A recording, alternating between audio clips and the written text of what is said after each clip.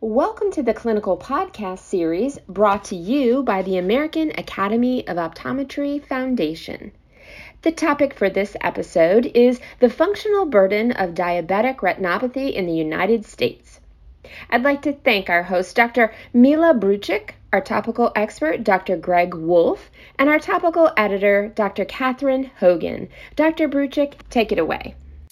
Hello, everybody. I'm joined with Dr. Greg Wolfe, and we're going to be talking today about the functional burden of diabetic retinopathy in the United States, a remarkable overview paper. And, you know, Greg, you're one of the experts in the field. I don't think there's a better person to talk to about this. Why is this topic so important to ODs? Well, thank you, Mila. Diabetic retinopathy is something that we deal with day in and day out. It's one of those things that we write in our assessment plans almost daily with most of our patients. And we all know that diabetic retinopathy is one of the leading causes of visual impairment worldwide. Worldwide, it's really cataracts and refractive error that's really preventable or correctable, I should say. But diabetic retinopathy is the leading cause of visual impairment here in the United States. And really, it goes beyond the effect of visual impairment. It really affects the quality of life of our patients day in and day out. So this study looked at not only the effect of diabetic retinopathy, but what is that effect on specifically physical function? Yeah. And we're all familiar with the effect of visual impairment, but this study really specifically looked at physical activity or physical disability and when they're controlling for all other factors. So that's the interesting thing, Greg, and that's what I really want to kind of pick your brain on a little bit more. What are those key findings in this article that can help us on a day-to-day basis in clinical practice? Because you're spot on. We're seeing this more, and more of our patients are coming in as either pre-diabetic or classified as true diabetics, and we're talking more about management of this. So how can we take these findings and apply them clinically, and how can they help us in our offices? Well, this study really showed an independent association with not only the diagnosis of diabetes, but of any level of diabetic retinopathy with increasing physical difficulty. And that increase in physical difficulty also paralleled an increase in the severity of that diabetic retinopathy. And those correlations still held true and accounted for other health factors. But this study also looked at the socio-demographic predictors of physical difficulty with diabetic retinopathy, and identified really 3 or 4 key points.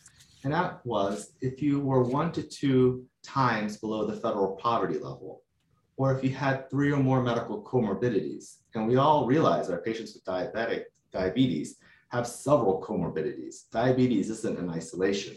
Hypertension, arthritis are one of the most common medical comorbidities, but also depression. Those who were depressed had an increasing difficulty with their physical ability. And of course, the 4th was decreased VA, which we would be very, very well attuned to. But what was interesting, things like age, ethnicity, and level of education really didn't correlate that well with physical difficulty. But age, ethnicity, and level of education have strong correlations with diagnosis of diabetes and level of diabetic retinopathy.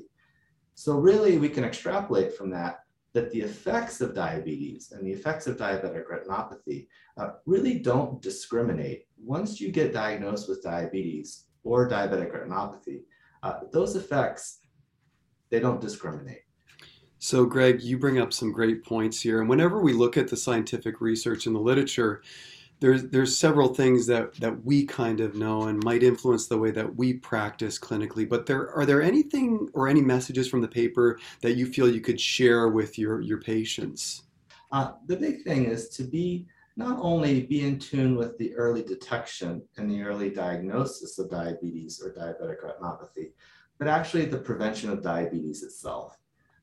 We can rehabilitate that person once they have a visual impairment from diabetic retinopathy. But the key point is not to get that visual impairment in the first place. And really, we have a role to play in primary prevention, which is a role that as optometrists, we're becoming more and more comfortable with. But it really is key that we have that role as to play a supportive role with our primary care colleagues in medicine actually to prevent diabetes. And there are some core things we can take away specifically from the DPP, the Diabetes Prevention Program. And they found that if we counsel our patients to exercise 5 times a day for at least 30 minutes, and that's just moderate exercise. We're not talking about going to the gym and hoofing on a Stairmaster.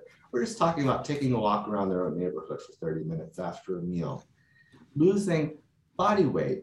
And a lot of times our obese patients or our severely overweight patients see that as an unachievable goal.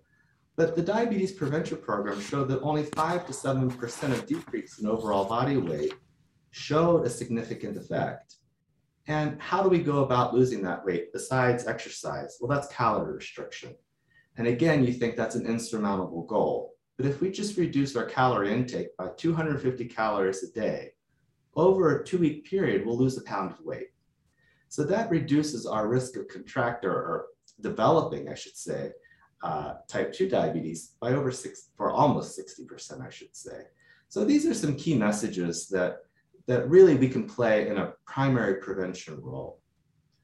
Greg, I think to interrupt you just really quickly here, I think you bring up some great points, and I think we sometimes tend to overcomplicate things, and right. just that key point, just a slight calorie restriction and how you actually equated it to real weight loss over a given period of time is beautiful. There's apps that now help with that too. MyFitnessPal, for example, allows you to track things you eat and allows you to compensate for that. So there are little changes that it sounds like make massive implications to how optometry even helps play a role in the bigger healthcare community. I love that app, MyFitnessPal. I'm so glad you brought that up. It's free, it's accessible, it's very easy to use. But also we need to be aware of, so we talked about preventing the diabetes. Now let's look at our patients who have diabetic retinopathy and have that visual impairment. For too long, we've had a unilateral directional model in visual rehabilitation. That we see that patient with diabetic retinopathy, we treat that diabetic retinopathy to the extent that we can. And now our patients are left with a visual impairment, and then we refer them on to low vision rehabilitation.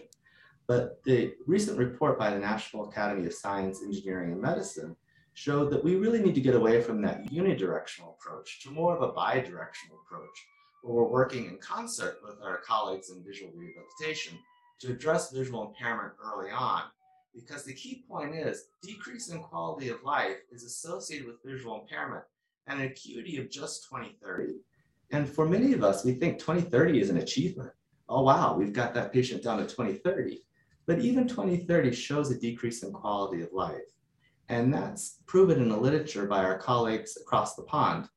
One of the great benefits of having a nationalized healthcare system is they have a huge set of databases. Yeah.